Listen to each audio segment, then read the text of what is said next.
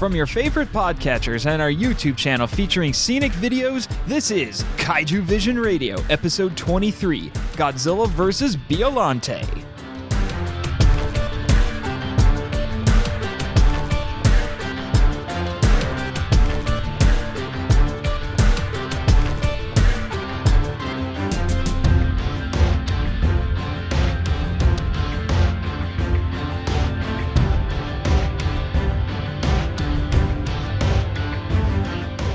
Hello, G-fans and kaiju lovers, and welcome to Kaiju Vision Radio, a podcast about the appreciation of giant monster movies and discovering their historical and cultural value. I'm Nathan Marchand. And I'm Brian Scherschel. And in this week's episode, we will be discussing the second of the Heisei films, Godzilla vs.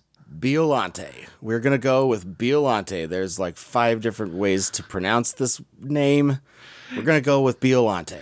Yeah, I know. You and I have been talking off the air about how we should actually say this. Some of these is a little more problematic than others. I think this one might be one of the more problematic ones. Are you talking about the pronunciation or the movie? Both, actually. All right, but our first order of business will be the short film description. You ready for this, Brian? Yes, I'm glad I had you start writing these. We have been writing these together for the most part, but starting about a few episodes ago, I started having you write them, and then we go over them before we do this. But these movies now, I'm glad that you're writing them. Yeah, I'd be a little bit concerned now that we've. This is our first real Heisei movie. Yeah. Now that we've hit the Heisei era, I would be afraid that writing these might break you. It does take a certain talent to be able to distill things down to this degree, especially with movies this that we're going to be having coming up. So let's get to it. You're listening to Kaiju Vision Radio. Godzilla is an aggressive force of nature. He follows Biollante's cries, since they are essentially the same creature. Otherwise, he seeks nuclear power plants so he can consume the radiation they produce. Biollante is a genetically engineered tribrid of Godzilla, human, and Rose DNA. In her first form, she is a docile creature controlled by the spirit of Erika Shiragami. Her final form is more ferocious, since her Godzilla instincts are dominant. It's implied that she is sentient. Dr. Genshiro Shiragami, a brilliant and altruistic scientist, preserves the role of his dead daughter Erika by splicing her DNA with that of a Rose and later, in a fit of grief, with G cells. Miki Segusa is a young and quiet girl with exceptional ESP abilities, which she can use to communicate with plants and animals. Major Sho Kuroki, a young and commanding JSDF pilot, heads the Super X2 team in their operations against Godzilla. His witty partner, Goro Gondo, leads field operations pertaining to protecting or utilizing the anti-nuclear energy bacteria, or ANEB. Dr. Kazuhito Kirishima, a daring and charming geneticist, often accompanies Gondo on these missions. While a few subplots at first seem unconnected to the monsters, the human and kaiju plot lines are unified. The characters are almost always awaiting, creating, or combating the kaiju, or they're fighting over Godzilla cells, which serve as this film's MacGuffin. The Super X2 battles Godzilla twice in the Pacific, once from the air and once underwater, attacking him with missiles, lasers, torpedoes, and the fire mirror. The mirror partially melts, forcing the Super X2 to retreat. Godzilla fights the Rose form of Biollante, gravely wounding the plant kaiju, who dissolves into pollen. Later, after surfacing in a different location unprotected by the JSDF, Godzilla is deterred by a burst of psychic energy from Miki. Godzilla destroys the Super X2 in a third battle, although it's only a distraction. The problem is finally solved when, during the final battle with the Super X2, Godzilla is injected with the ANEB. He is lured by the JSDF to a testing field for the Thunder Control System, where he's bombarded by microwave energy and artificial lightning to raise his body temperature so the ANEB can take effect. Biollante returns in a monstrous final form and fights Godzilla, who faints from the ANEB. Biollante ascends into space as pollen, and Godzilla, his body temperature lowered by water, returns to the ocean. The script by writer-director Kazuki Omori, which was revised from a screenplay by Shinichiro Kobayashi, is a complex story with many characters and moving parts. Regardless, almost everything revolves around the kaiju. The special effects were directed for the first time by Koichi Kawakita, who utilized multiple techniques, including miniatures, suitmation, animatronics, and animation. Godzilla was redesigned, creating one of his most popular appearances, the new suit lighter and more comfortable. Stop-motion effects were tested for Biollante, but she was ultimately realized using a combination of suit and puppetry. Her tendrils were controlled by 32 wires and took hours to rig up. The result is a unique and often terrifying kaiju. This is intended to be a dark and serious science fiction story exploring the dangers of genetics. As with many past Godzilla movies, this is a fantasy film despite these sci-fi trappings. In many regards, this is the Godzilla vs. Hedorah of the Heisei series. Omori was given tremendous creative freedom, crafting a distinctive entry in the franchise. Biollante is unique in Toho's monster pantheon, as she is a rare female kaiju and the only plant kaiju. Her design and execution were ambitious and unlike anything seen and done before in the series. The film established the style of the Heisei series, with its beam-heavy kaiju fights, serious tone, tight continuity, recurring characters, psychical elements, extensive sci-fi trappings, pseudo-scientific fantasy, and obvious symbolism. With the marginal success of The Return of Godzilla, producer Tomoyuki Tanaka announced a sequel, so the studio held a screenplay contest to find new ideas. This was won by Kobayashi, a dentist. His script was revised by Omori for a few years before production began. It was intended for adult kaiju science fiction audiences. The film was released in Japan on December 16, 1989, where it sold 2 million tickets and grossed 1.04 billion yen, or $7 million. After settling a lawsuit with Miramax over stateside distribution rights for the film, it was released on VHS and Laserdisc by HBO in 1992 and 1993, respectively. While it underperformed at the box office, it's become a fan favorite. It was even voted the best Godzilla film by votes from Japanese fans and judges on July 14, 2014.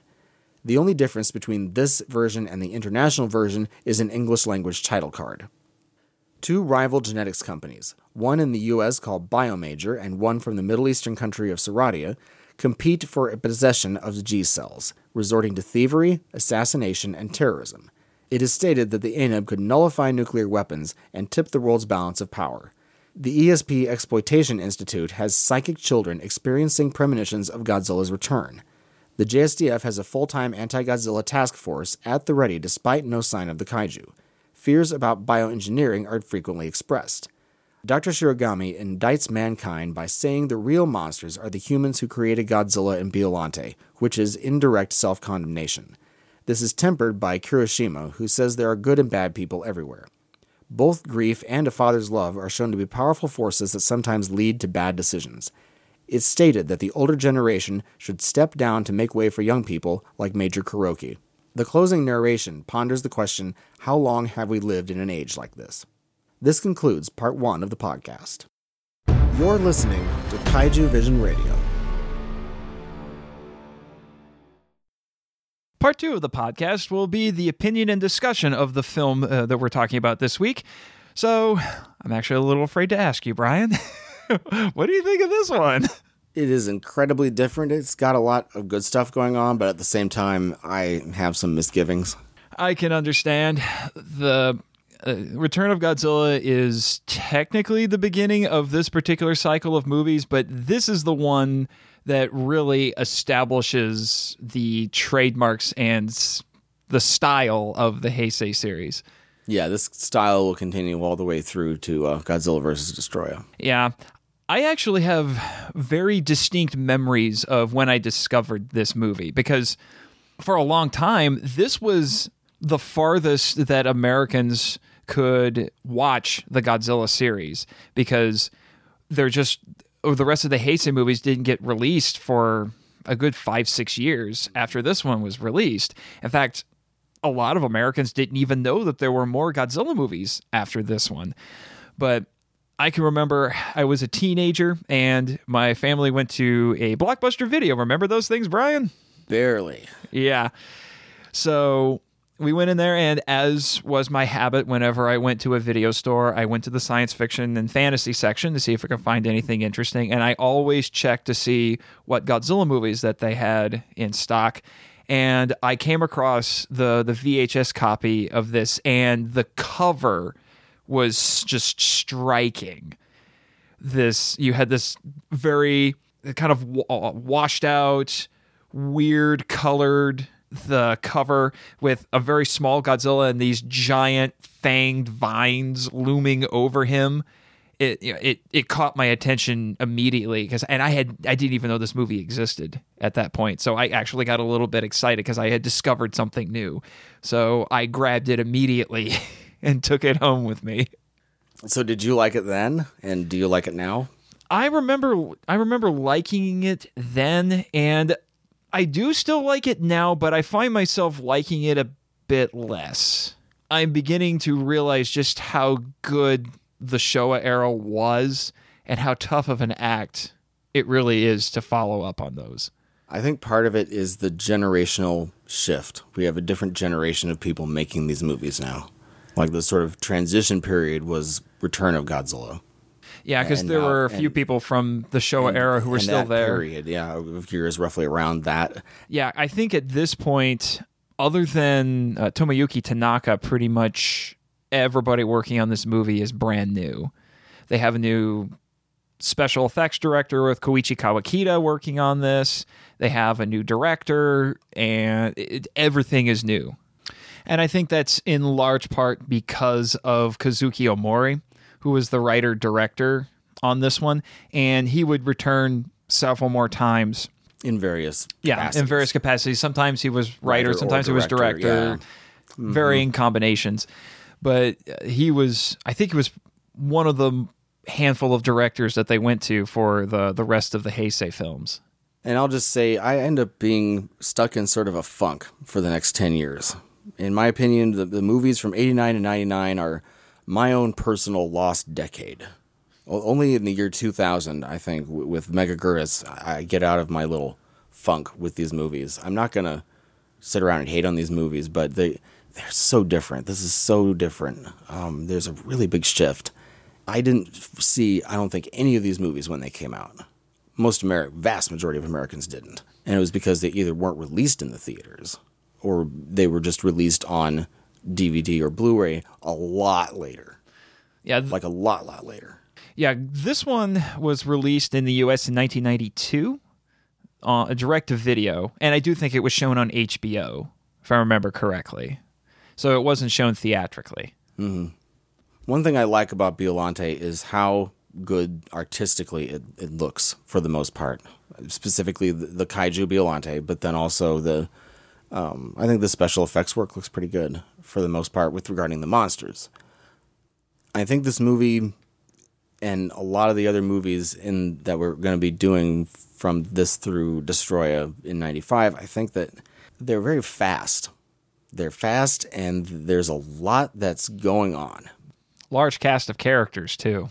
And the conversations that people have are fast and complex. And I know that the subtitles are translated from quite a different language, of course, but the subtitles are coming at us so fast that at times it was hard for me to even process them.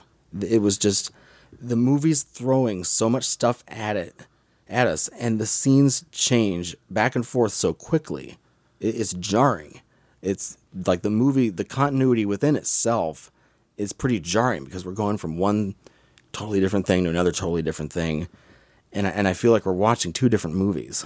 Supposedly, Omori didn't like the Showa series movies because he thought they were too simple. Yeah. And he certainly made something that wasn't simple. That's for sure. We did go for more complex, when you say. Yeah.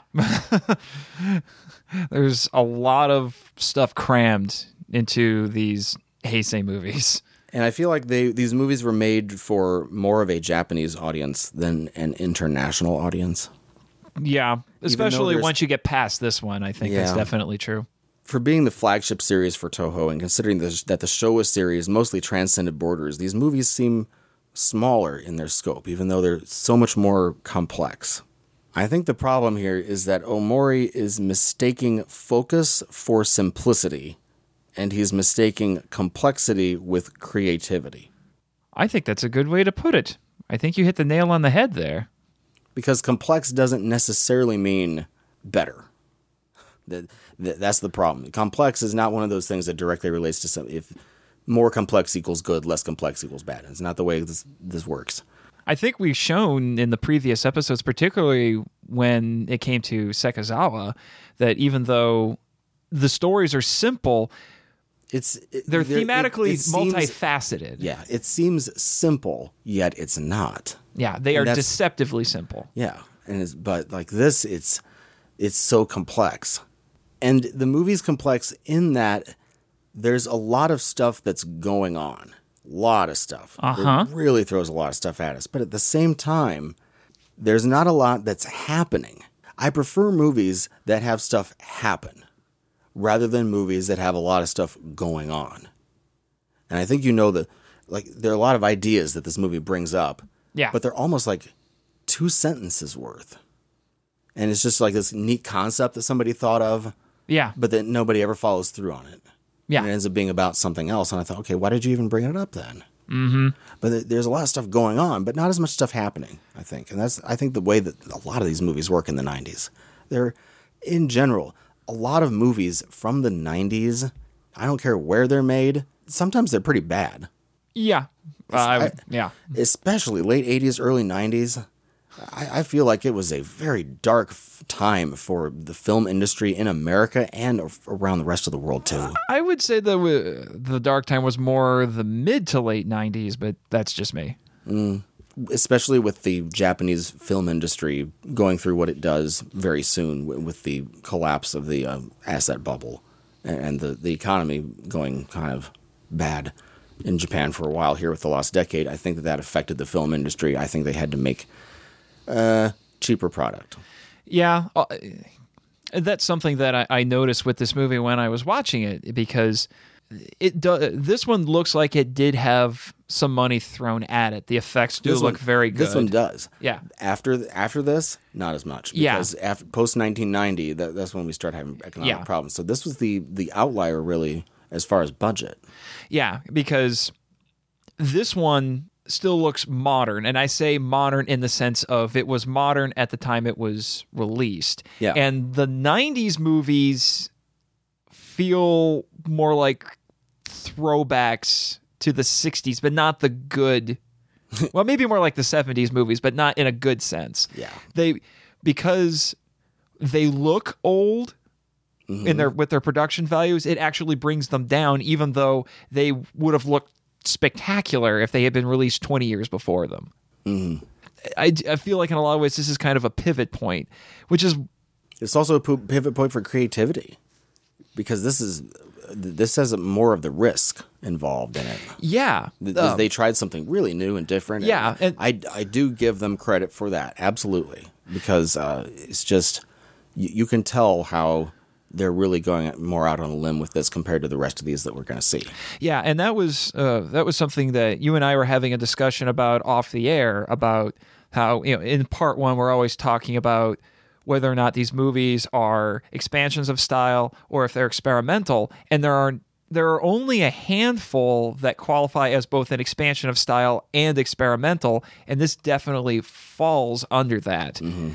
Usually when you come across a Godzilla film that's both of those things, you get something really interesting.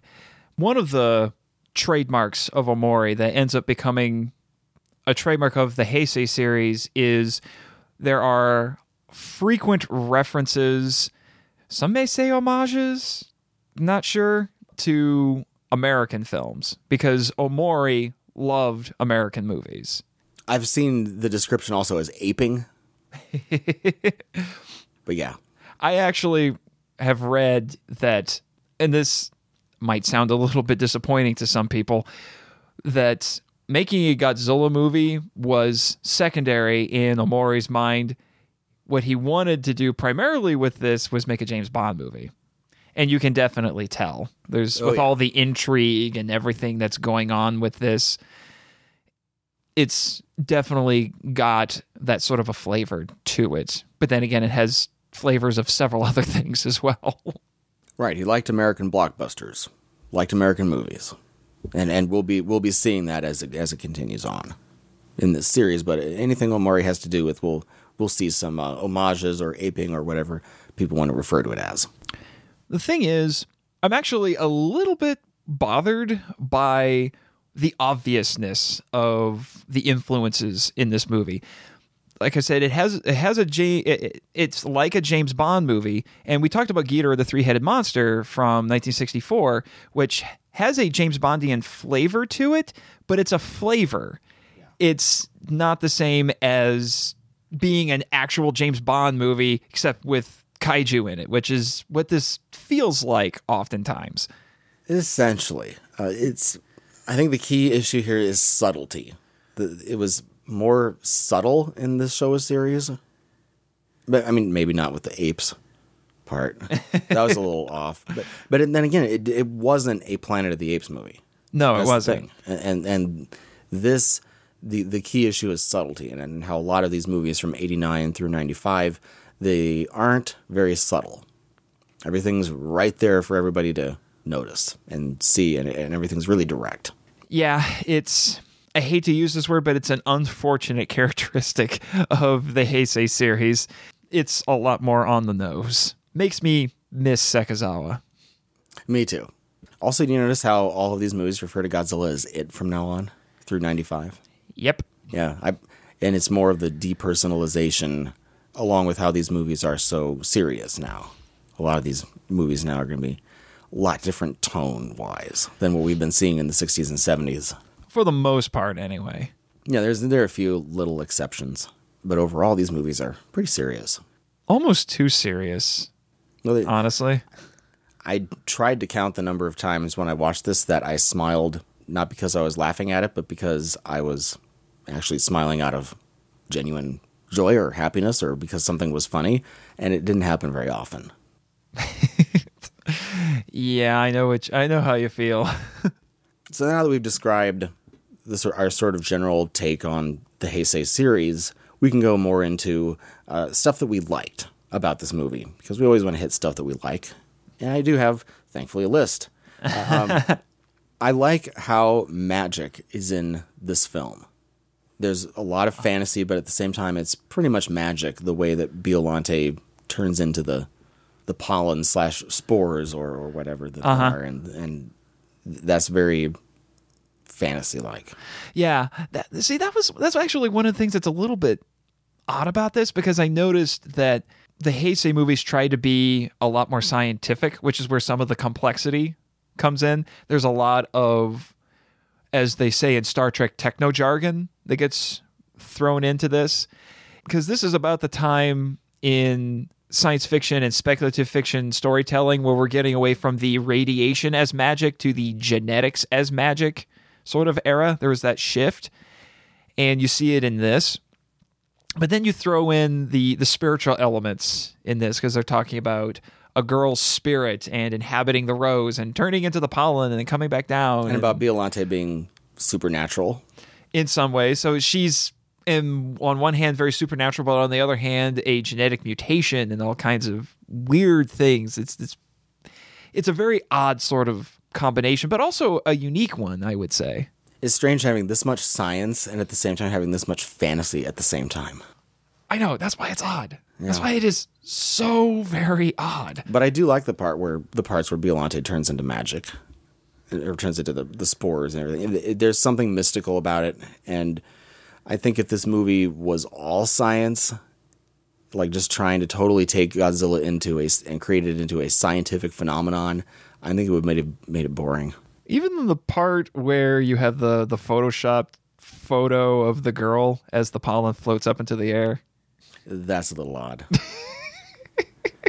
And it's something I even missed the first time I saw it, just because there was so much stuff that was happening otherwise.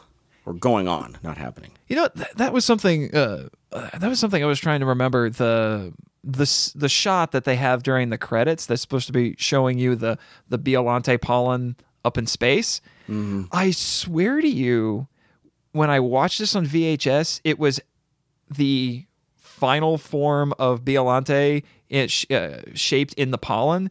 But when I watched the Blu-ray, it was the rose form, and it was bright red. And I'm thinking, I don't remember it looking like that. It's like this Mandela effect thing. I remember this differently.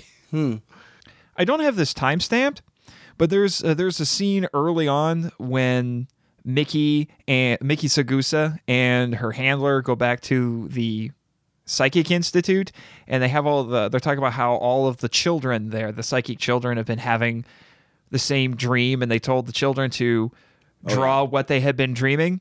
And then they all walk in, and both of them walk in, and they say, "Okay, kids, what did you see in your dream?" And then they all hold up pictures of Godzilla, and it's a foreshadowing of Godzilla's return out of Mount Mahara. And then when the kids all hold up the pictures, they play the Ifukabe theme. Mm-hmm. And I actually liked the scene. I thought that was actually pretty effective. I don't know how you felt about it, but I liked it. I liked it, yeah. So they were trying something new. It's a new sort of concept to throw in there, even though they've dabbled in it a little bit with the Shobijin. But I thought it was a nice way to start planting the seeds and foreshadow Godzilla returning to the big screen. Yeah, that's a good point. And we've hinted at it a little bit already, but one of the greatest strengths of this movie, I do think, is the special effects. I'm really fond of the ocean scenes with Godzilla when he's fighting the Super X2. I was thinking to myself a lot when I was watching, it's like, this looks really good. I know it was filmed in the big Toho pool, but I can't tell that it's a pool. The backdrop looks great. The suit looks great. The model work is great. It really creates the illusion that this isn't just on a big pool on a soundstage.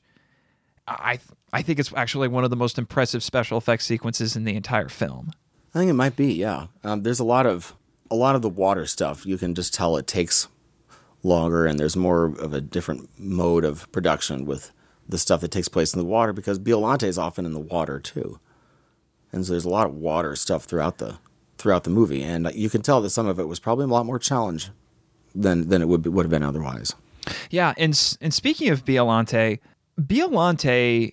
is one of the most unique kaiju, not only in Godzilla films. I think Biollante is one of the most unique films in all of kaiju films, because I can't think of too many kaiju films that have plant monsters. Right. We have a lot of giant animals. We have a lot of dinosaurs, reptiles, insects, stuff like that, but we don't really have plant monsters. This is one of the reasons why I say that Biollante, the film, feels modern, at least in terms of when it was released, because of the design of Biollante being a plant monster and with all of the teeth and the giant head and the tendrils have teeth on them. Even the rose form that we see at the beginning. That's complex too. Yeah. It's such an interesting design.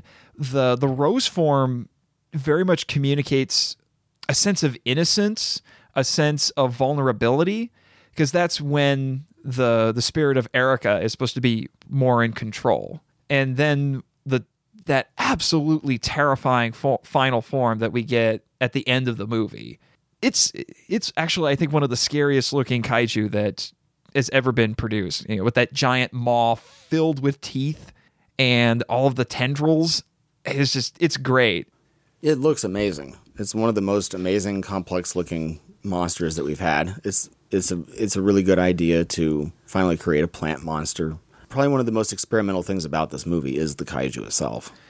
Yeah, I can remember every time I watch this movie, I am always amazed at what they pulled off with the effects working on this. And the thing that makes it even more interesting is almost all of the effects for Biollante are practical. Mm-hmm. It is a suit. There's a guy in there, but a lot of the stuff that they were doing involved wire work and marionettes. All those tendrils or people above it. Yeah, all those tendrils. I don't even want to think about trying to coordinate all of that stuff. Another thing that's cool about the special effects is they actually spliced in footage of actual helicopters and tanks, and I thought they inserted it quite seamlessly. I thought it was very effective. As we mentioned previously with Nakano in the 70s, the special effects guys usually have some sort of trademark that you see in their films. With Nakano, it was fire and explosions. Kawakita, he loves glitter. Lots and lots of glitter. You'll see it a lot in these movies. One thing I really like is how there's a younger man in charge of so much of the human plot. For once, we don't have an older figure. He's specifically quite a young figure. It actually reminded me a little bit of Shin Godzilla, how there's a younger figure who is involved. I really like how that also symbolizes the turning over of a new generation, giving the reins to a newer group of people. And I think they could have just gone with somebody who was 50, but they didn't. And instead they went with a younger person to be in charge of so much. This is completely superficial, but I really like his bomber jacket. That thing looks the snazzy. costume's good. Yeah, the costume's nice. Yeah, I kind of want that bomber jacket. Yeah, I do too. Look good. At the timestamp at roughly 42 minutes and 49 seconds in, we get one of my favorite Godzilla actors in, and his name is Koichi Ueda. He's in a number of the Godzilla movies from here on out, but I'm pretty sure this is the first time we see him. He is, I think he's pretty funny at times in these movies, and I think he's just, for some reason, he just totally looks the part of a Godzilla actor. I don't know. There's a look? I don't know, but if there is a look, it might very well be him.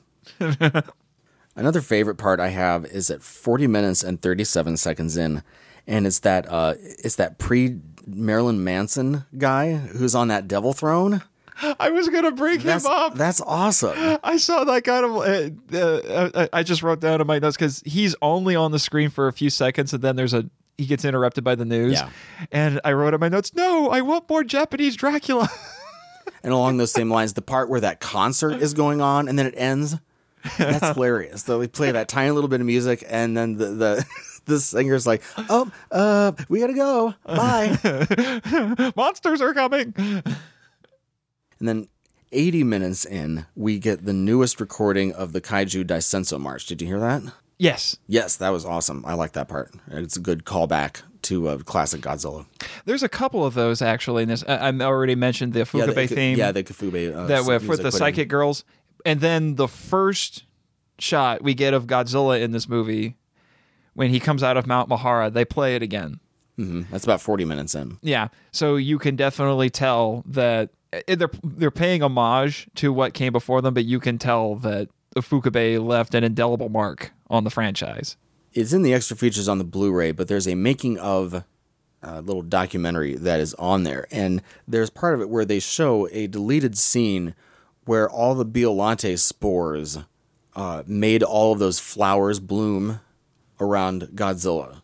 And yes, that music is playing, that the music actually fits with what we're seeing on the screen for once. And we get to see all of these beautiful flowers and the music, and it's just this really magic moment. I thought you people had to be nuts to not keep that in. I know, it was so pretty.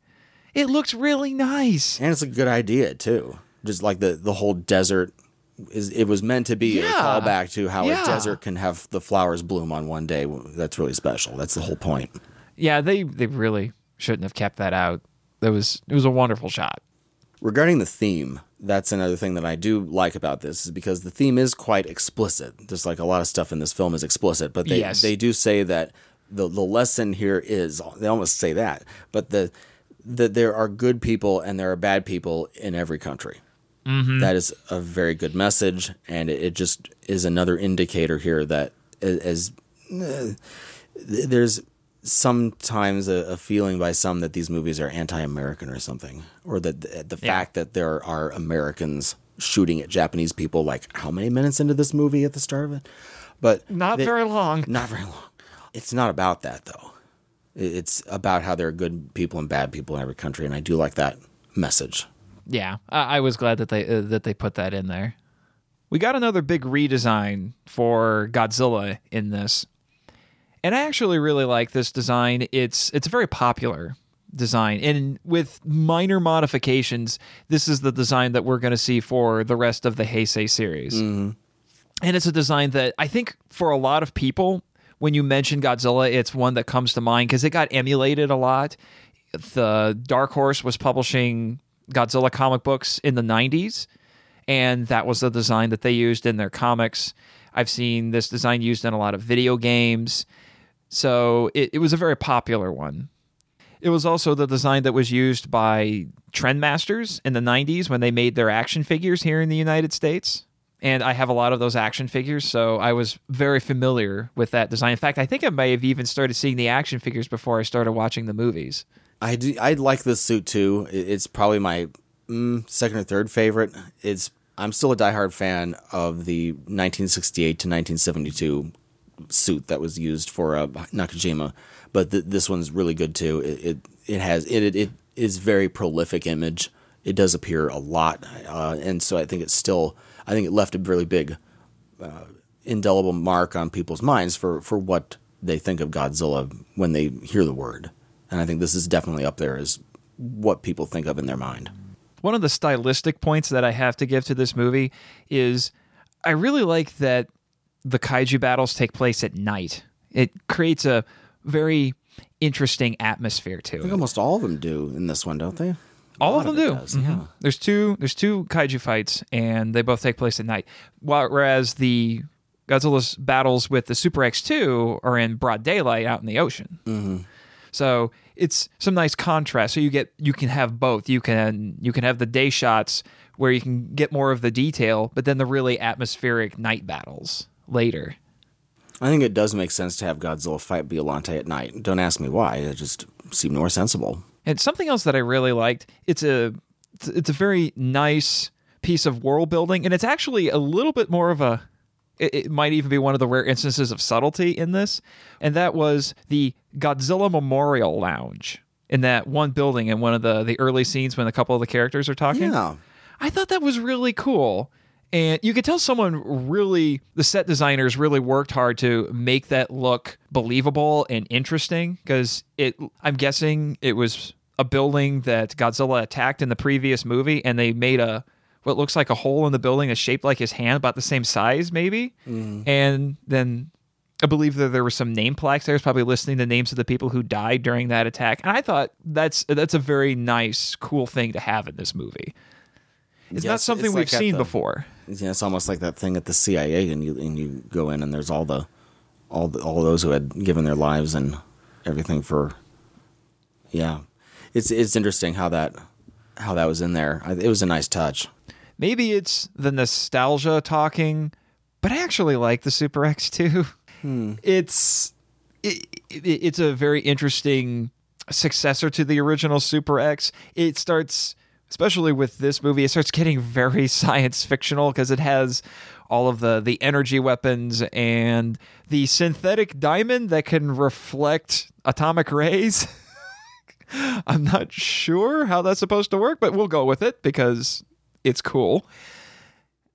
And like I mentioned before, the battles with it are very nice. So I'm kind of a sucker for interesting science fiction vehicles like that. Although this next one, Brian, the other thing I like, I have a feeling we're going to go a little bit Siskel and Ebert with this, given the conversations we've had off the air. But I actually like the scene where Mickey is redirecting Godzilla with her powers. How so? I think the effects in that are actually done pretty well. Oh, the stuff with Godzilla glowing, that glow or whatever. Well, not that. I'm talking about him actually being off in the distance. It actually feels like he's actually there. Oh yeah, for me they do make it feel like he's there. So, and the fact that it's quiet and not a lot is going on screen, but it really gives me a sense of Godzilla's presence and his size. Well, there's a lot going on. It's just there's nothing happening. Yeah. Yeah, and I understand that that's why you don't like it, but it's not they don't like it, it's just nothing's happening. Yeah. But I enjoyed the sequence. And it does get a little bit weird at the end with the weird color things that they do when her powers start really pushing against him, but I thought for the most part it was well executed and kind of suspenseful. We can move now on to the things that we either don't like or just find odd. There's some things in this movie that, since we have a whole 12 minutes of extra footage past past my favorite 90 minutes, we end up with different things. But this movie is, I think, one of the weirdest movies in the series. I'm not disagreeing with you there. There's also too many things going on, like I said, but it's also this. When I first watched this was one of the last Godzilla movies I actually ever saw. Really? Yes, this is very, very late. Some of these other 90s movies I saw not pretty long time ago comparatively, but this one I saw very late. The part where the BioWars music plays and that there's the whole shootout battle, I recoiled at first and I was like, what is this? And then I was like, oh, it's 1989. Of course there's going to be some weird pot, if I wasn't educated enough on this, I'd say it was anti-American. Yeah. I can see what you mean. It's not, like we've just said, what the theme really is. Does this music fit with what's going on the screen? I like the music. Sure. Does it fit? Because it's played like 3 times. Yeah, the shootout is the most prominent part. Yeah, the shootout scene is probably where the music is most incongruous. It is. I remember watching it the first time, and it was just so weird. When I watch it now, I just keep thinking, "Oh, BioWars." You were almost the part where the Godzilla theme actually comes in. Yeah, and I'm like, "Oh no, wow, okay." It's almost like if I was 25 and somebody asked me to make a movie for them, and I find this awesome piece of music, and I'm like, "Oh, we have to use this," and then somebody's like, "It doesn't fit at all." And then I think, use it anyway. If I was 25 years old. Yeah. Or younger. But the BioWars music is good and all, but really, I don't think it has a place. And I think that, didn't we read where somebody, wasn't it like Ikefube or somebody was watching some of these 90s films and they had some misgivings themselves? Yeah. I mean, Honda did. Mm-hmm. Ikefube did. Yeah. I mean, we're not alone in this assessment. And it's just that it totally doesn't fit, is all. And I don't want to belabor this issue, but it just seems rather odd. Also, when you're starting your movie, possibly the worst thing you want to start your movie with is text scrolling across a computer screen. Yeah. I think that was another attempt at some world building because it's talking about this 4-level alert system. Yes, the Godzilla terror alert warning system or whatever. Yeah. Which then gets repeated throughout the movie once each level of it is achieved. Yes. And I'm thinking, I think you need to cut, if you're going to have it, you need to cut one of them. Either have them peppered throughout or just have it at the beginning. If you have to have it, one or the other, instead of repeating them later. But just don't start with that. And then the other thing is, the English reporter speaking English, that's just about as riveting as the text on the computer screen. When I hear you talk about now, I just keep thinking of a joke that an internet personality goes by the name Linkara, where whenever something like that comes up, he calls it Exposition News Network. Yeah. Because that's really all it is. It's ENN. Yeah. or in this case, it's CCN, which is one of 2 CNN analogs in this movie. It's odd. Yeah. And it's like now we have this modern media stuff because we're that late in the timeline now in the Godzilla series. I'm like, oh, great. We have the media. Fun. Riveting. Again, as I was watching this movie, I said the word riveting sarcastically about 10 times. Only 10? Maybe more. As a film viewer, one of my biggest misgivings with this movie is the camera work. The cinematography and the camera work in these 90s films, not Return of Godzilla, but 89 through 95. I think it's so boring. It's just like there's a guy standing there with the camera, just holding it. We're subjected to these close views a lot and this unimaginative camera positioning, and it seems like the camera isn't really helping to tell the story. And I keep wanting the cameraman to back up, and I keep wanting Toho Scope back too, by the way, because I think Scope serves a kaiju movie better than the way that these are filmed. But it's just that if you look at a Fukuda film and then you go to this, you can definitely tell the difference. So this country is called Saradia, right? It's probably what Middle Eastern country of some sort, probably in the Arab world, right? So they're oil producers and stuff. I think we didn't have enough stock footage in there showing that, right? Oh, no, not at all. Well, I need more stock footage to prove that we're really there. I'm just cracking up because this is a fictional country, and I keep thinking back to Mothra, where we had Rolisica, which, as we discussed in that episode, is supposed to be a stand-in for the United States and the Soviet Union, which is, you can kind of see in the name, but it's still very subtle. This one, there's pretty much no hiding it. It's really obvious that this is supposed to be Saudi Arabia. It's like I said, it's on the nose. Soradia. Yeah. Almost fooled me, right? Also, that building that's in Soradia, and we're talking about at 7 minutes and 32 seconds in, that building is like 50% stairs. Yes. Seen any building like this in my life. Whoever's job it is that they have to actually walk up and down those stairs repeatedly, I'd really hate my job. I would be petitioning for an elevator to be built soon. It's so messed up. It's so unattractive. Like, I want to call McMansion hell, and I want to ask her what she thinks of this architecturally. But it's an architectural nightmare. But it's just looking at the building, it looks like somebody composited another building into that building.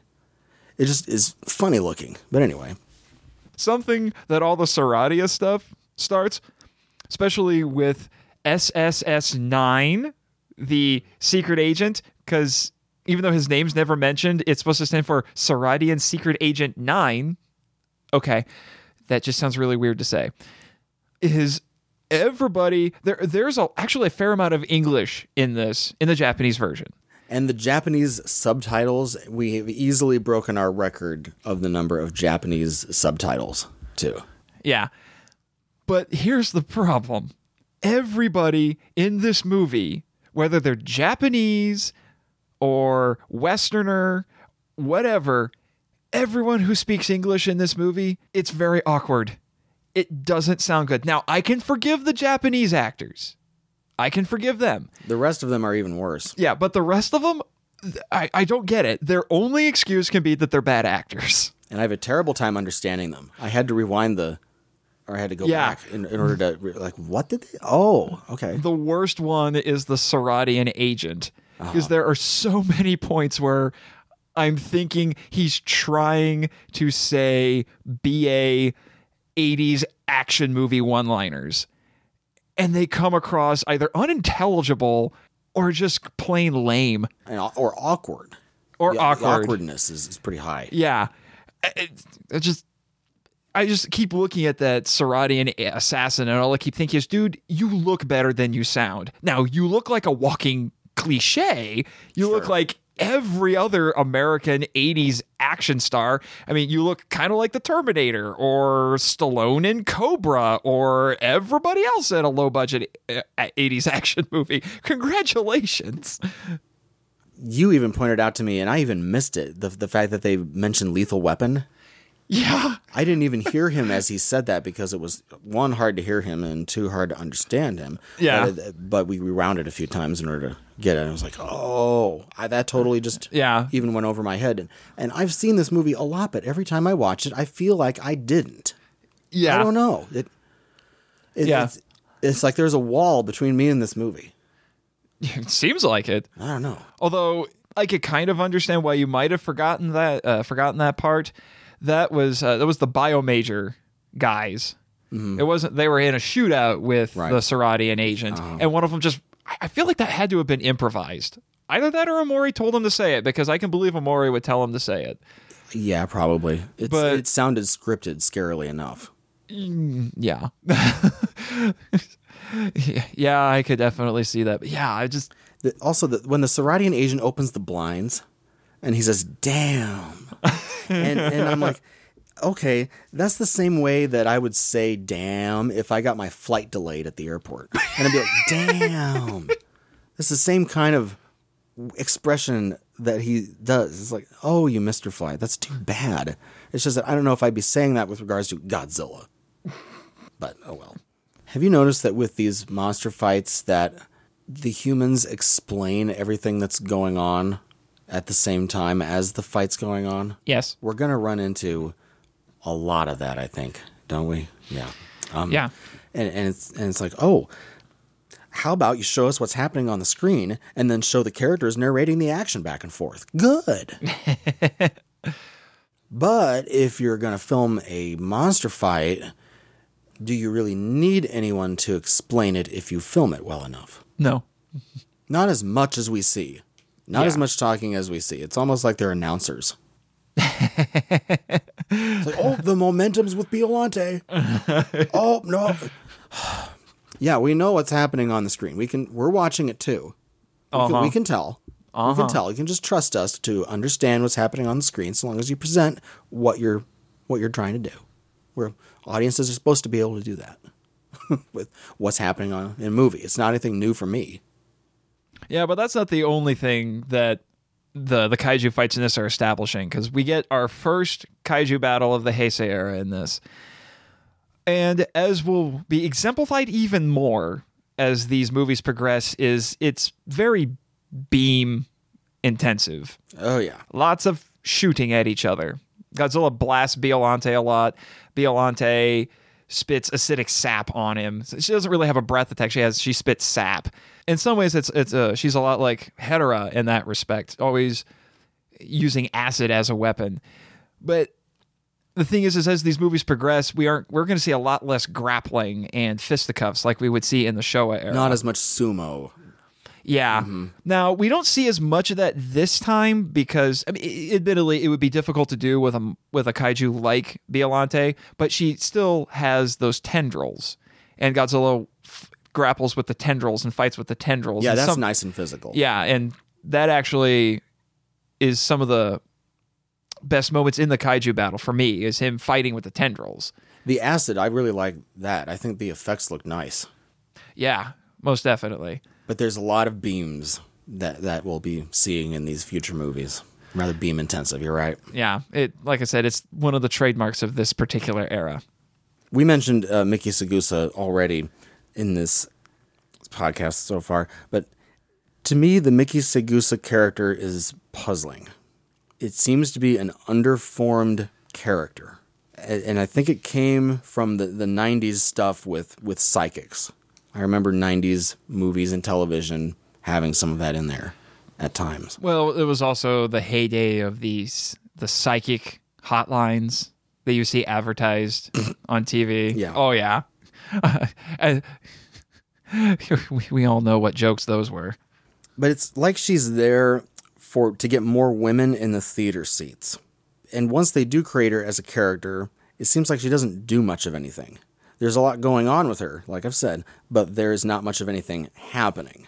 Part of it is because it's hard to dramatically show something in a movie that involves psychic stuff, period. Because you put the camera on them and they're thinking. And it's almost like it's a method actor. Where it's like, oh no, I am the part I think I am. No, act. I want you to act. And the same thing with all the psychic stuff.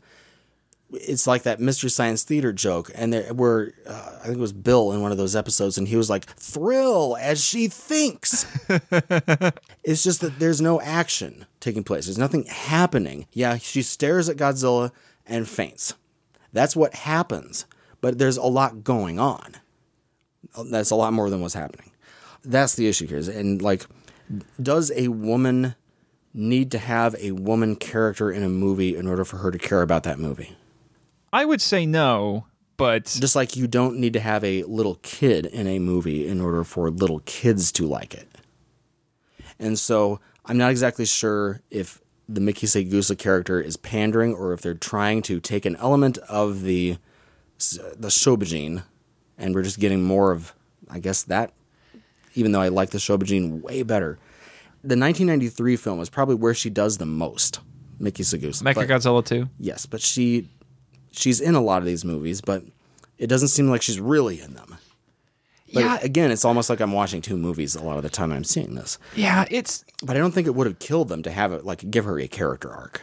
I would agree with you there, and I can remember the first time I watched this, I had no idea at the time that there were more movies after this. And then finding out that she became the one recurring character, or at least major recurring character, in the Heisei series. it's rare to find characters like that in the Godzilla franchise, period. And I just thought, when I see her in this movie, it just seems like an odd choice. Why her? I don't know. Especially with what they do with her later. And I do think she's a character who had potential, but I don't think... there's a lot of potential there. Yeah, but I don't think she was used as well as she should have been. No. I mean, they could have made stuff happen to her more and have her react to it. But instead, she's an ancillary character, yet she comes back over and over. So it's an odd mix. Usually if you have a recurring character, you want to do a whole lot with them. But because she's not a central character in a lot of these, she's an ancillary character or a secondary character. And so I don't know what that buys us.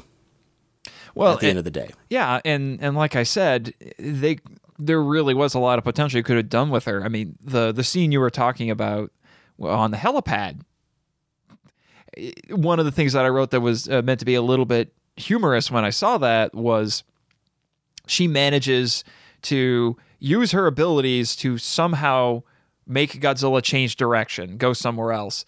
And then she passes out. And then I wrote in my notes, is she an Omega level mutant now? Is she Dark Phoenix? Well, I don't know. All that seems to happen in the scene is that she thinks herself into a coma. Yeah, which they talk about in a scene later when they see her in the hospital. Because they said that she exhausted herself because Godzilla is just that powerful somehow that even if you go at him psychically, he can mess with you. It's all rather nebulous, though. Yeah. So where did the extra 15 minutes of this movie come from?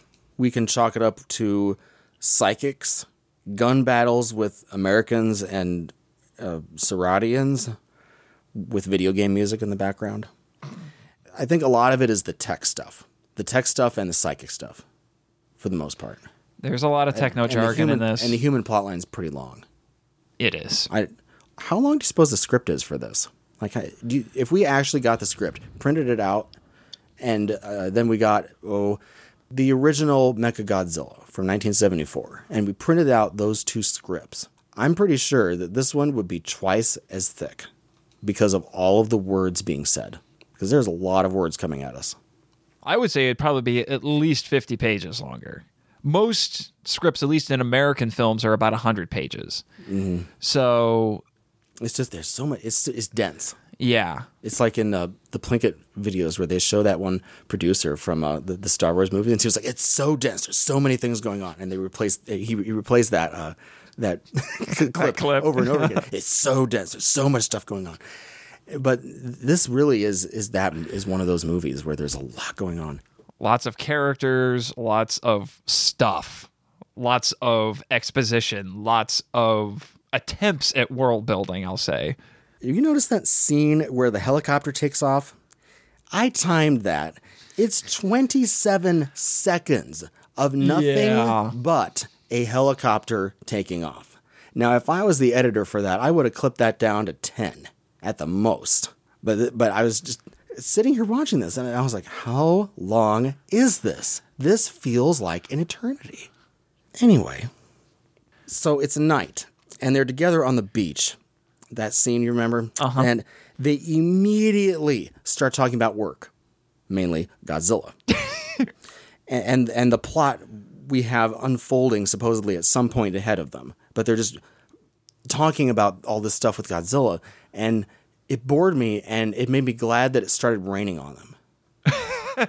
Because I just wanted to have it end. Like karma was just kicking in and saying, nope, you need to shut up. Yes. Like... well, at least the weather intervened so that they could stop talking about Godzilla for a minute. But that's the other thing with these movies is that there's even the scenes that don't have Godzilla in them, they're constantly talking about him. I know he's this he's him whatever it whatever is kind of the center of the Heisei movie universe. Yeah, it keeps the gravity point. It just keeps going back there every time, and it's like everybody's engaging in shop talk. And it's like nobody has any lives. And if you go back to the Showa series, a lot of these characters had their own lives or their own jobs or something that was not revolving around Godzilla 100% of the time. And with this, everybody's engaging in shop talk, and that's the only thing that's on anybody's mind. And I think it's hilarious at some point That it's just, if you notice these as you're watching them, it happens so often. The other things I have are just some funny things that we've noticed. And I'm sure you have some of those too. One of the things is that they received a fax from the terrorists. Well, Biomajor. Well, it's an actual corporation. Corporate terrorists. Yeah, Yes. corporate terrorists. Yeah, essentially is how they're operating. I think that's hilarious. And I was like, terrorism by fax? That is so Terrorism by impolite. fax. It's so impolite to get that kind of a fax. There are two lines that I absolutely laugh so hard.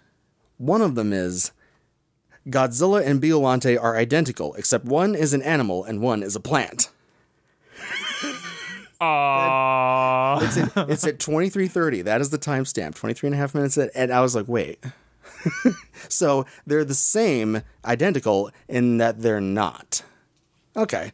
But it's just, once you see that line up there in a subtitle on the screen, it's just hilarious to look at that sentence. The other hilarious one is when he says, and it's 34 minutes and 54 seconds in, and he says, what you are seeing is no ordinary plant. Really? I was dying. No kidding, Captain Obvious. I was just dying laughing at that line the last time I saw this. I was just, that's so precious. That's a perfect line. This is one of our trademarks, so I have to bring it up. Do you think we have a falling into the ocean moment at the end of this? I mean, it's just Godzilla's face. I thought about that too. But no. does it count? Doesn't count. Does it count? No. Just the face? No. Okay. Oh, well, I thought I would ask because it's one of our things. You see that part when that guy's looking into the microscope and we see like 20 seconds of footage of this cell eating another cell? Yeah. And then he winces at it. Like, oh, what I'm looking at is so wrong on so many levels. It's just that, ew. He gives this sort of ew wincing at what he's seeing in the microscope. It's hilarious. Even though I see this every day because I'm a geneticist. Yeah, I look at microscopes all the time, but this is just plain wrong. I'm doing this to save my daughter, but this is disgusting. But I'm not saying any of this. I almost wish we could be back in the old days of Seatopia and Emperor Antonio. Yeah. Actually, I was thinking back to Dr. Mifune from Terror of Mechagodzilla, and all I kept thinking is, Harada is such a better actor than you are, dude. Yeah. If I want a conflicted scientist trying to save his daughter, I'll stick with him.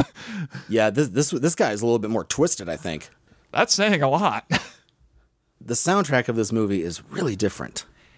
And yes. We're done with funny stuff, but I'm going to do one more funny thing. And that is, at 38 minutes and 13 seconds in, we get our polka music. What is it? I don't know what it is. But I want this music turned into a ringtone. I want that ringtone. I can make that happen if you want. Yeah. Well, I'll get a recording of it, and we can have that, and everybody on the bus or the subway or whatever will be like, "What is that?" What cracks me up about that is that's during a scene when a couple of our heroes are trying to get into the truck that it controls the bombs that are gonna release Godzilla. And the assassin is trying to stop them. And there's a point when the music kicks in, he starts descending the stairs, and it looks like he's Mickey Mousing. You know that term where you make the soundtrack fit the actual scene. So when someone is walking, they play little notes as they're walking, and because of the tempo, and since he's running down the stairs, it looks like he's Mickey Mousing. I'm like, this is unintentionally funny. Yeah, it was pretty funny. I think they used this music twice. A couple of times, I think. Look, it's more than once. And I was like, oh, this again, fun.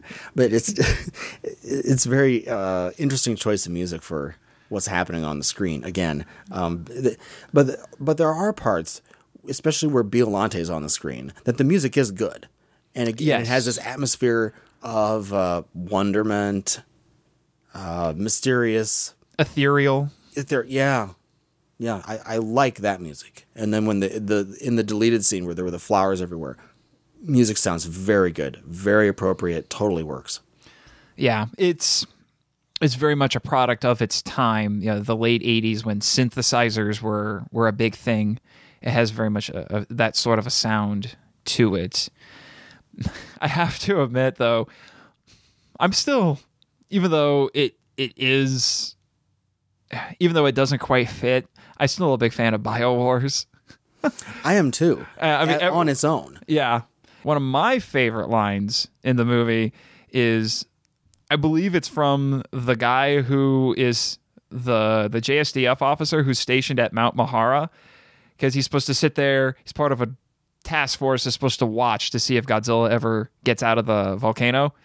And he makes this joke about how Godzilla has now become a monster who eats tax money. Yeah, because nothing happened. Paid to sit there and do nothing. He's getting paid to sit there and do nothing. He even has Godzilla memorabilia. I think he has a Godzilla figurine. Yes. I've even read that if you look carefully, there's a model of the oxygen destroyer. So it's like, this guy is he's just sitting there thinking, I'm bored, but it's cushy. Let's become Godzilla experts while we're sitting here waiting for it to come out of the volcano. Yeah. But that seems like something you would see in some newspaper editorials. Godzilla is a monster who eats tax money now. They are wasting their time. We'll be talking about taxes in Japan at some point. They're a little high. So that's I think that's one reason where that's coming from. This is just a funny observation from me, but about 43 minutes into the movie, when we see the Super X2 launch sequence, I wrote down, Thunderbirds are go. Yeah. Which was, Thunderbirds, for those who don't know, was a British television series from the 60s that was done using marionettes and models. And it was these five guys these five pilots. Some could fly, someone on the ground. And it wasn't like Voltron or something where they would combine, but they would go off to take care of either the villain of the week or crisis of the week or something like that. And every episode, they were showing off the launch sequences so they could really say, hey, look at how cool our models are. So I was thinking of that while the Super X was prepping to leave. Yeah, there is some fetishization of the technology that's going on in this. And I love that... I love that one guy that we see throughout the movie, but he has his big moments toward the end when he goes into the city and he has the bazooka so they could put in the anti-nuclear energy bacteria. And there's a point where he's in the top floor of a building, so he's eye level with Godzilla, and he gets the bazooka out and shoots the rocket with the bacteria in it, and Godzilla swallows it, and he tries his hardest to throw out some action movie one-liners, and it just sounds funny to me. He says, medicine tastes better when you take it orally. Mm-hmm. It's like, really? That's the best you got? I think in the dub version, he says, you should quit smoking. I wonder if Omori wrote what's supposed to be in the dub, too. I wonder how they decide that. I don't know. I can see that. It is interesting how some of the English dialogue is changed around to be quite a bit different from the original Japanese, for sure. And I also love, there's a scene about 72 minutes in where it's showing the guy who is controlling the Super X2, because the Super X2, unlike the first one, can be controlled remotely. They don't need to have people in it, which is a smart move. And when they cut to this guy and he's sitting in a chair and he has a couple of joysticks, and all I could think is, you look like the world's most intense gamer at an arcade right now. It's like, just the faces that he's making. I'm picturing he's just sitting there mashing buttons and things are shooting at Godzilla on the big screen. That does sound a lot like the 80s. Yes, it does. And let's be honest, we're going to see a lot of giant screens where we're watching everything happen in these movies. So... yeah, the control rooms keep getting more elaborate. Yes, they do. We'll notice. Or there's some inexplicable things with control rooms later. And then there's a point about 82 minutes in where we see Mickey. She's finally woken up after she's passed out from deterring Godzilla. And she's messing around with something. And what it is it's foreshadowing Biolante's final form. And in my notes I wrote, Mickey's really good at Mario Paint. Speaking of Mario, that'll sort of get us into what movies does this connect to? Because, well, it's pretty obvious. One would definitely be Super Mario and the Piranha Plants. Yep. Gotta be. The most obvious one, of course, is Little Shop of Horrors. Little shop of horrors. So what do we do with that? Because that came out really 86 soon. Yeah. So obviously they saw it and they liked it, and so we got Biollante. I would almost bet money that Omori saw the original director's cut of Little Shop of Horrors, because in the original filmed ending that they changed because test audiences didn't like it, Audrey 2, the monster plant, actually grows to kaiju size. In fact, there's multiple ones that grow to kaiju size and they terrorize the city. That's the last 5-10 minutes of the movie. Yeah, it's them invading and taking over the whole planet. Yeah. Yeah. And there are points where I kept thinking the designers of Biollante had to have seen Audrey 2. Oh, of course. Because there's no similar. guessing about that. They are so similar. It was almost to the point where, especially when we get to the final battle, especially now when my most recent viewing of this, where I kept thinking, how hilarious would it be if someone took the audio of Little Shop of Horrors and then played it over so it looks like Biollante is singing instead of Audrey 2. It would have been so funny. I just want to see Biollante break out in the song and say, "I'm a mean green mother from outer space, so get off my back and get out of my face. I'm mean and green and I am bad." Yeah, we could. Listeners, if any of you out there are really good at video editing or animations, please make that happen. You will be my new hero. But it's not just that. There are some other points where I was drawing some humorous parallels between this and Little Shop of Horrors. One of the way we're introduced to Miki Sagusa in this is that she's hanging out in Dr. Shiragami's garden and she's talking to the plants. Psychically. Yes. Yeah, psychically. And I look at that now and I'm thinking, what is she hearing from these plants? Is it, feed me, Mickey, feed me all night long. And then you mentioned the scene when Dr. Shiragami is being disgusted with the gene splicing that he's doing, and and I'm thinking of another song sequence in Little Shop with Rick Moranis. And I changed the lyrics around so it was I gave you G cells, now grow for me. Yeah. So please grow for me. I'm probably butchering that version of the song. I'm sorry. Did you also catch the possible Back to the Future connection? Oh, what was that? The ending is, I practically expect the one guy to be like, the Libyans. Yeah. That it seems like pretty, I don't know, maybe that's just a random occurrence, but it sure seems familiar when I saw it this last time, and having seen Back to the Future ending 100,000 times. Just repeated for me a little bit.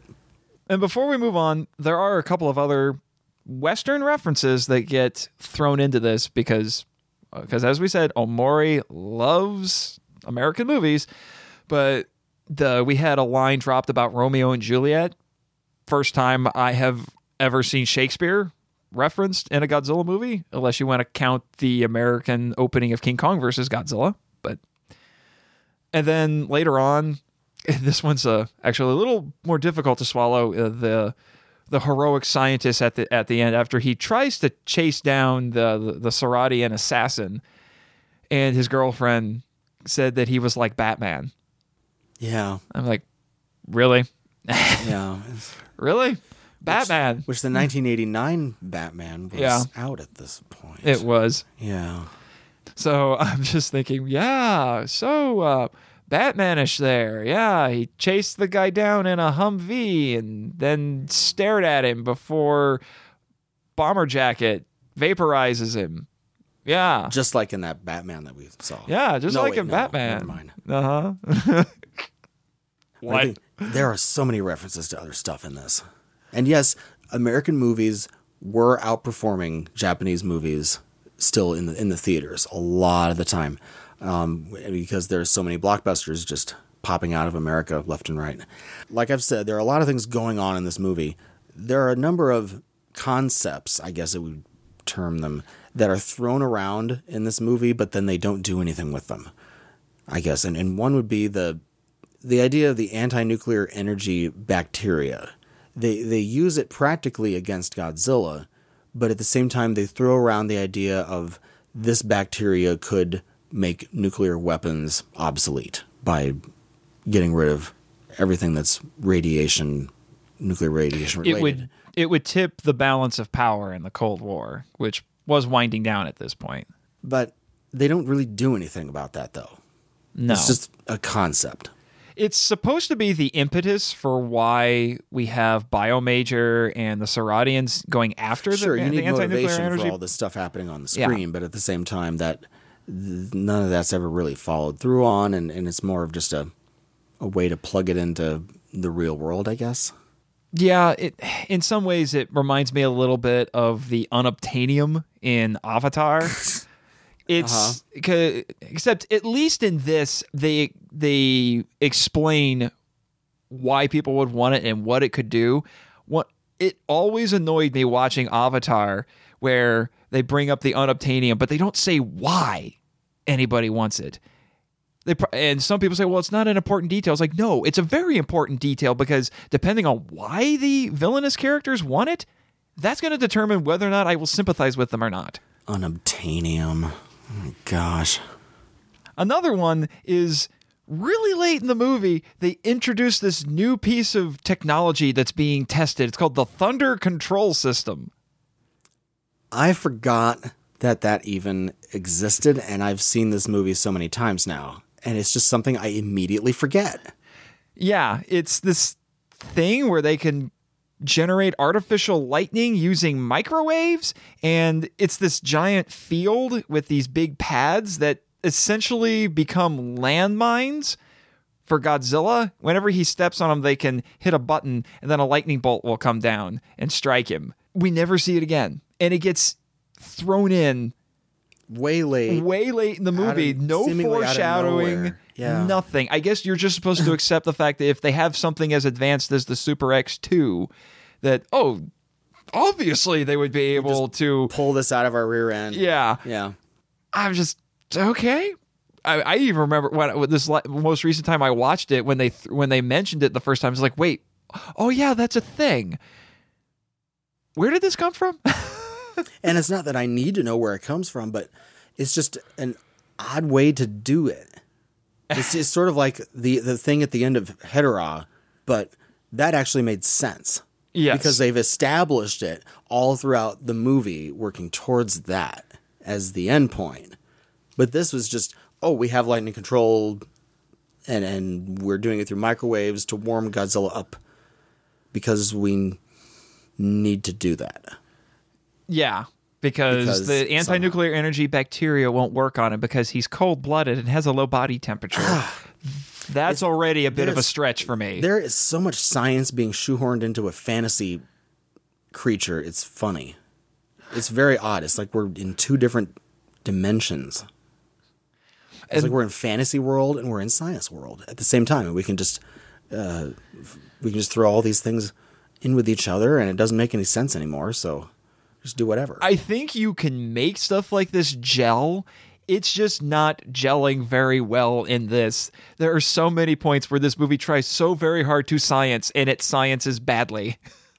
Or just in this inexplicable way. Or just every once in a while during the movie, there is some really interesting concept that they throw around, but then nothing ever happens out of that. And I'm thinking, you should have made the movie about that. But instead they didn't make it about that. Yeah, I really do feel like it needed to be a bit more focused. You can't throw this many concepts into your story unless you're a really good writer and keep it from being bogged down. It's like we were all old men and we were sitting in this corporate stuffy boardroom meeting, and some guy gets the idea to bring in the younger guy because he's full of ideas. And he comes in and he just starts pitching us idea after idea after idea. And we're like, okay, yeah, sure. Yeah, that sounds good. Yeah, that idea sounds good too. Yeah. And then they all just get pulled into one thing and you expect to make sense out of it. But you can't, because it's just a bunch of ideas that it becomes idea soup. And you have to, and there isn't anything distinct anymore. And it's like, you could have just taken one or two of these ideas that were thrown around in this movie and done something with that and have that be our focus. I get used to it, but this was the hardest one to get used to out of all of them regarding all of the stuff with the Heisei series. And I understand why a lot of people like this movie, though.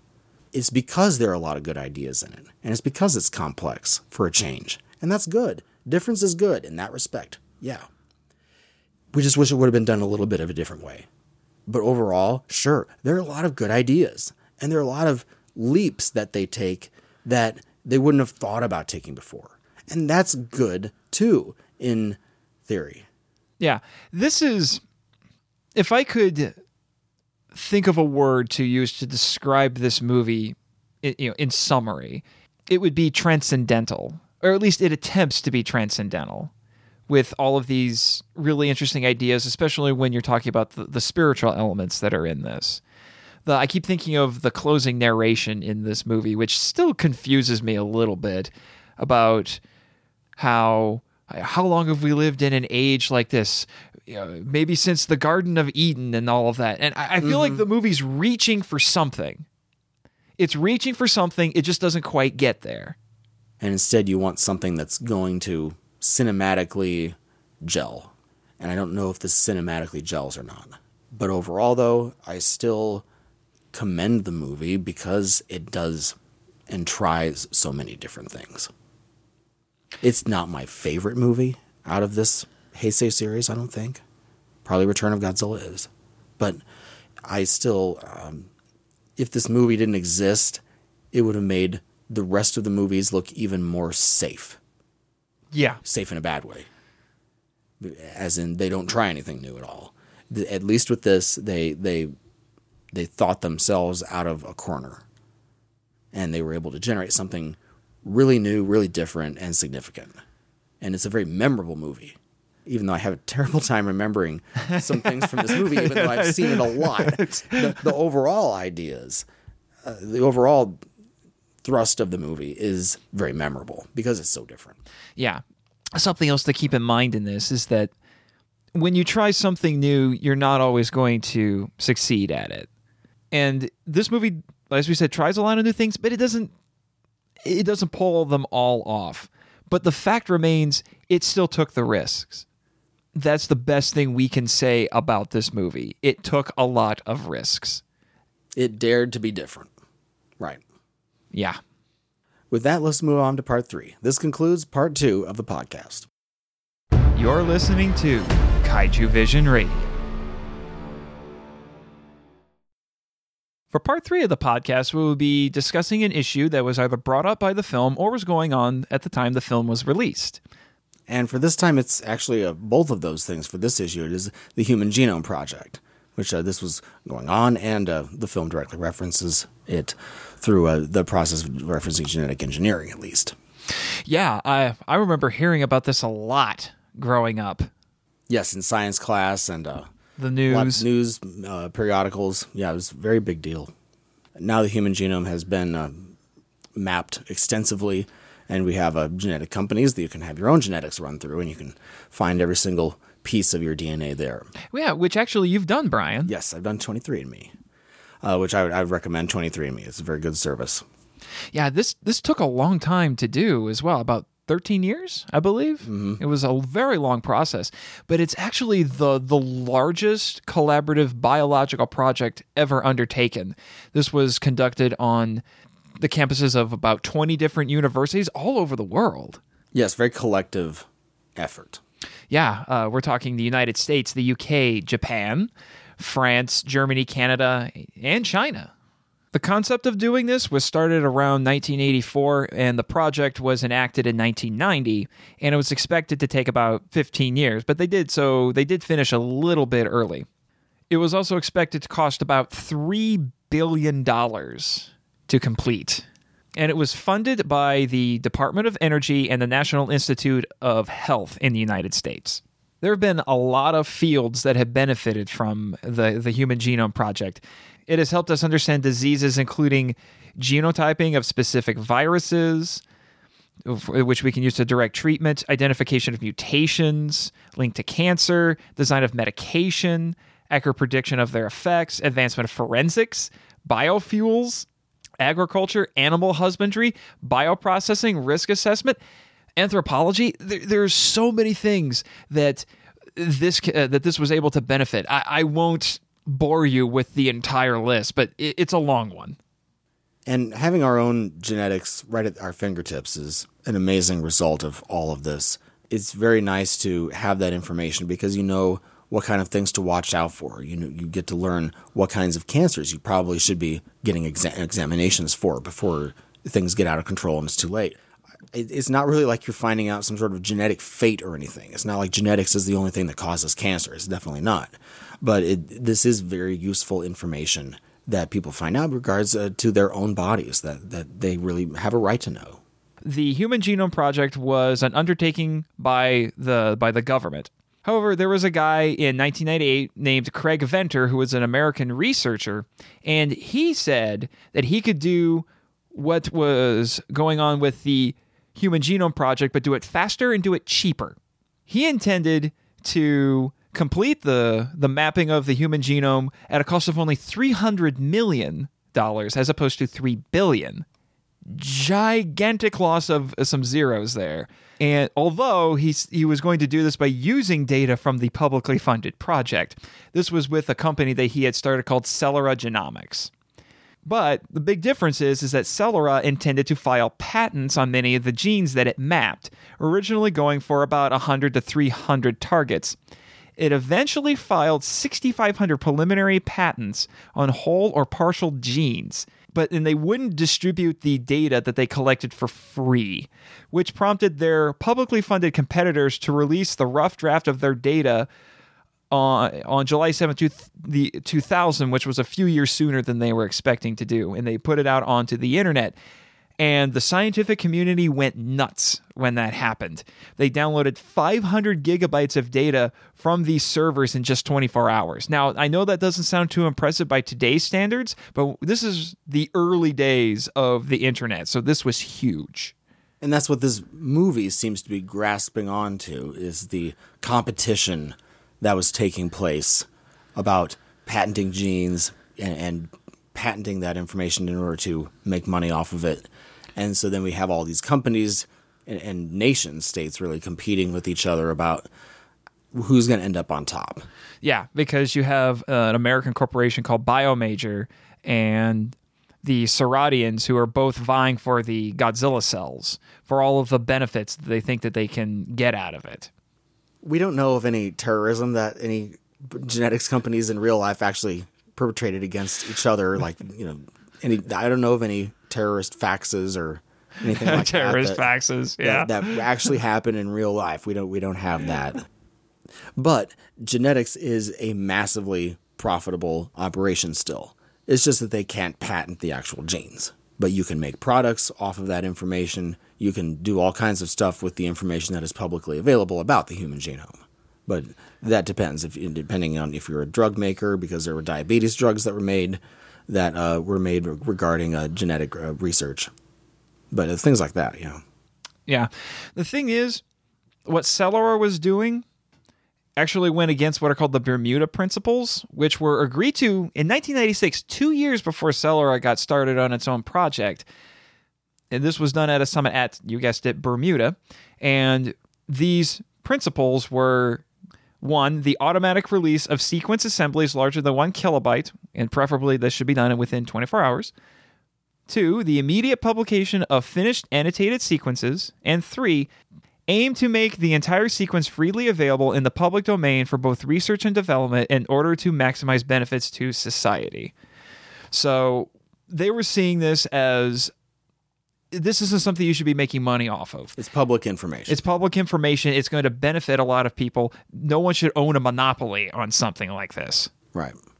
Which is why, in the year 2000, President Clinton declared that the genome sequence couldn't be patented and that all the data should be shared freely.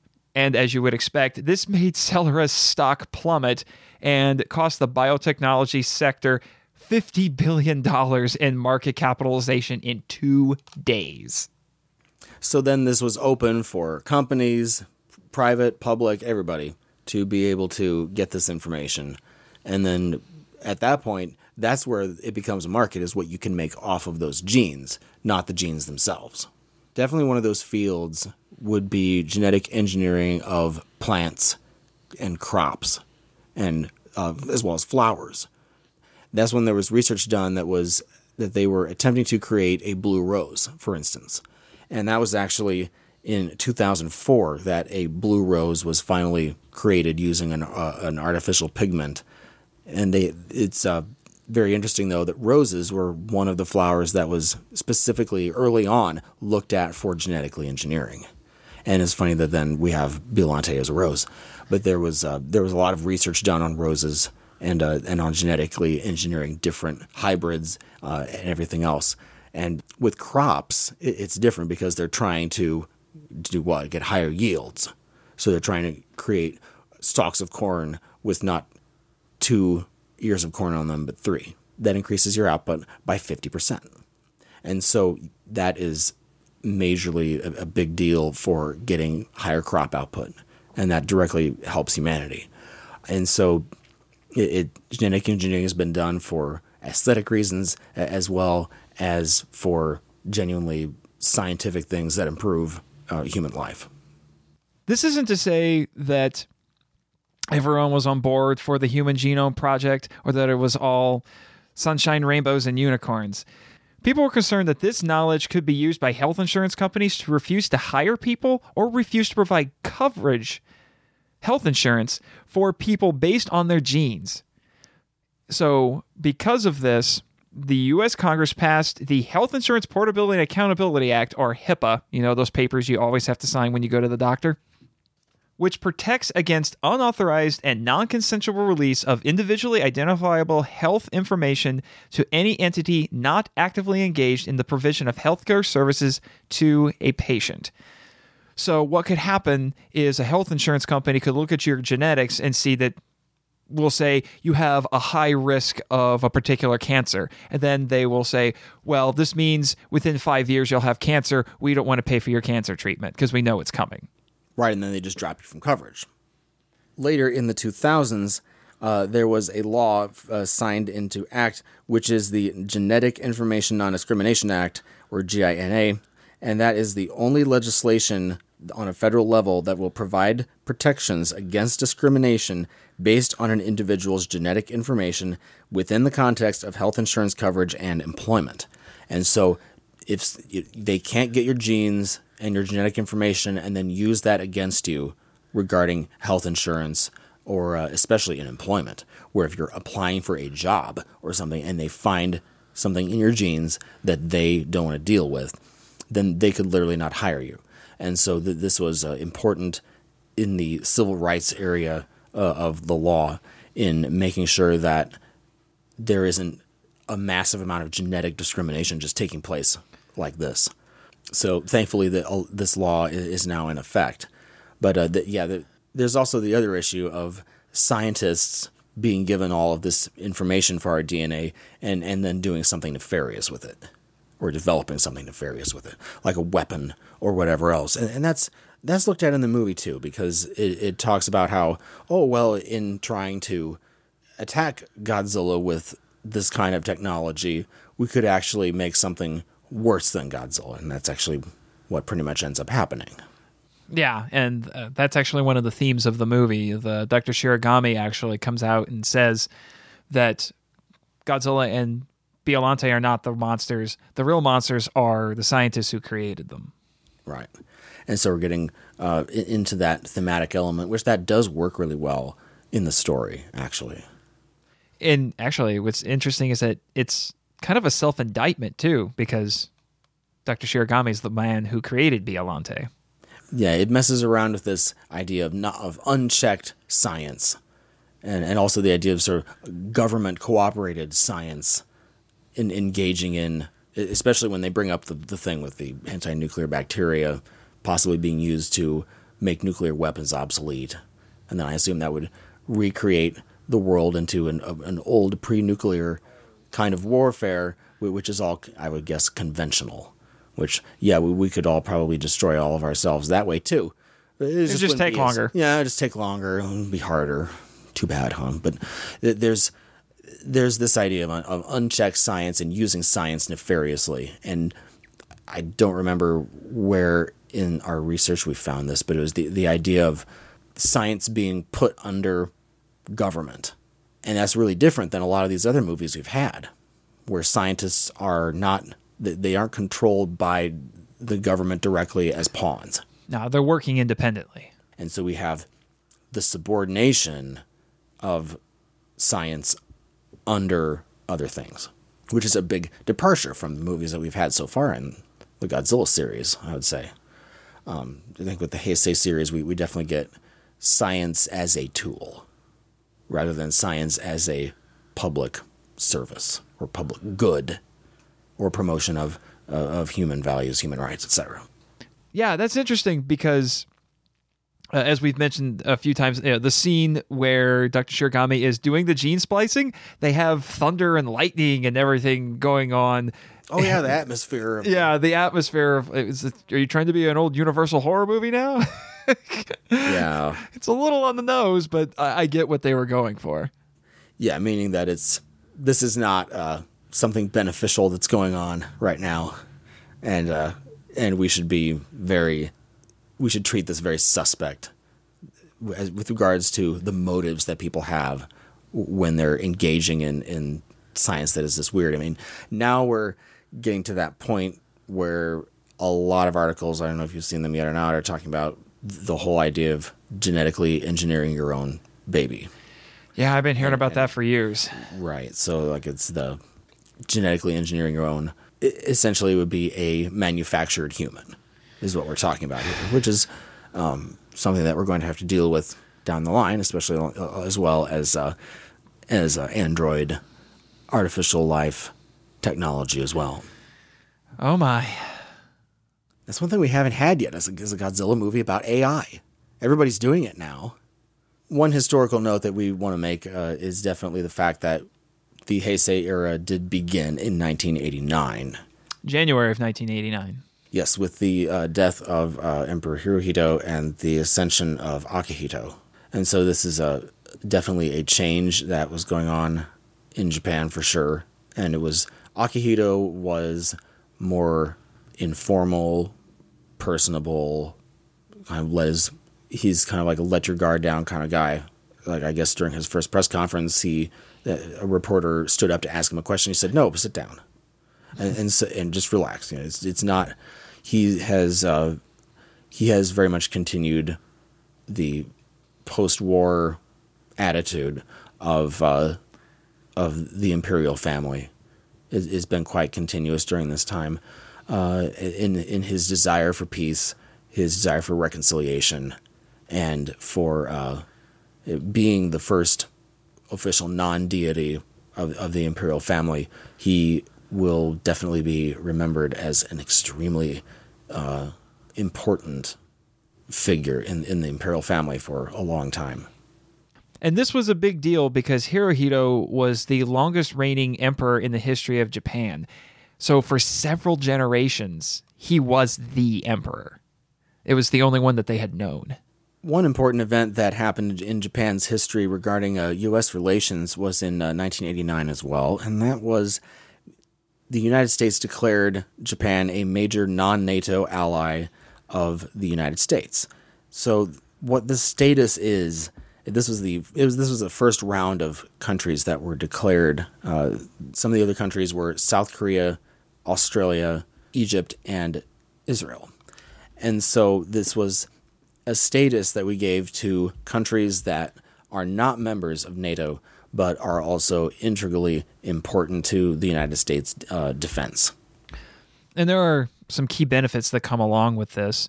A few that I'll mention would be that they can participate in cooperative research and development projects with the Department of Defense. They can participate in certain counterterrorism initiatives, which is a big benefit.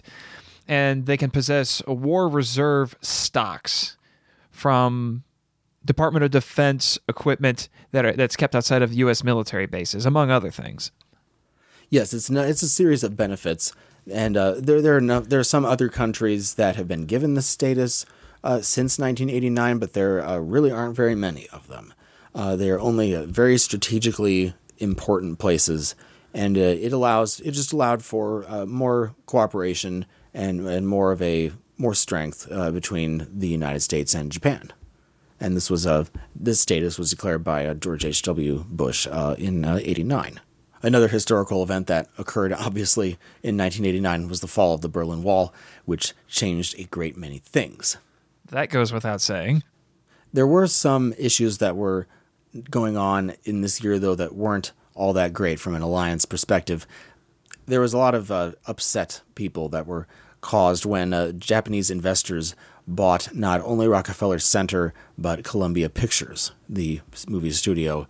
And so this engendered some distrust and resentment in the United States because of these two properties and a few others that were, it looked as if it was the whole, they're buying up our everything, which I think more of that is actually happening with China now than it is with Japan. But this was the period of time that this did happen with Japan. There were also some disagreements with bilateral trade in that the United States named Japan as an unfair trading partner in the areas of forest products, supercomputers, and telecommunications satellites. It was also in this year that the Nikkei 225, the stock market average for Japan, reached its all-time peak. And so this year was a very momentous year in sort of either we were changing the guard or we were beginning a new era. To bring us up to date with economic figures between our last Japanese film and this one, in 1984 we left off with economic growth at 4.46%. In 1985, there was economic growth of 6.33%. In 1986, 2.83%. In 1987, 4.10%. And in 1988, 7.14%. This era is, the era of growth is still going on. We have a few more years of it. Economic growth in 1989 was 5.37%, and in 1990, which we don't have a Godzilla movie that year, but in 1990, economic growth was 5.57%, although, as we will find out, the stock market took gigantic plunges in 1990, as we've hopefully heard us talk about the asset bubble in our 1985 episode. And speaking of 1991, we did have a Godzilla movie that year. Yes, we will be getting to Godzilla vs. King Ghidorah, where our favorite three-headed dragon gets revived, along with some other elements of Invasion of Astro Monster. Let's just say it's interesting. Very memorable film. I have actually become a fan of it as of late. We will see you next time. If you'd like to get a hold of us and send us some feedback, we'd love to hear from you. Our email address is feedback@kaijuvision.com. You can also follow us on Twitter and on Facebook. Our podcast is available on Google Play, iTunes, Stitcher, Blueberry, TuneIn, Podcast Addict, our YouTube channel, and on our website, kaijuvision.com.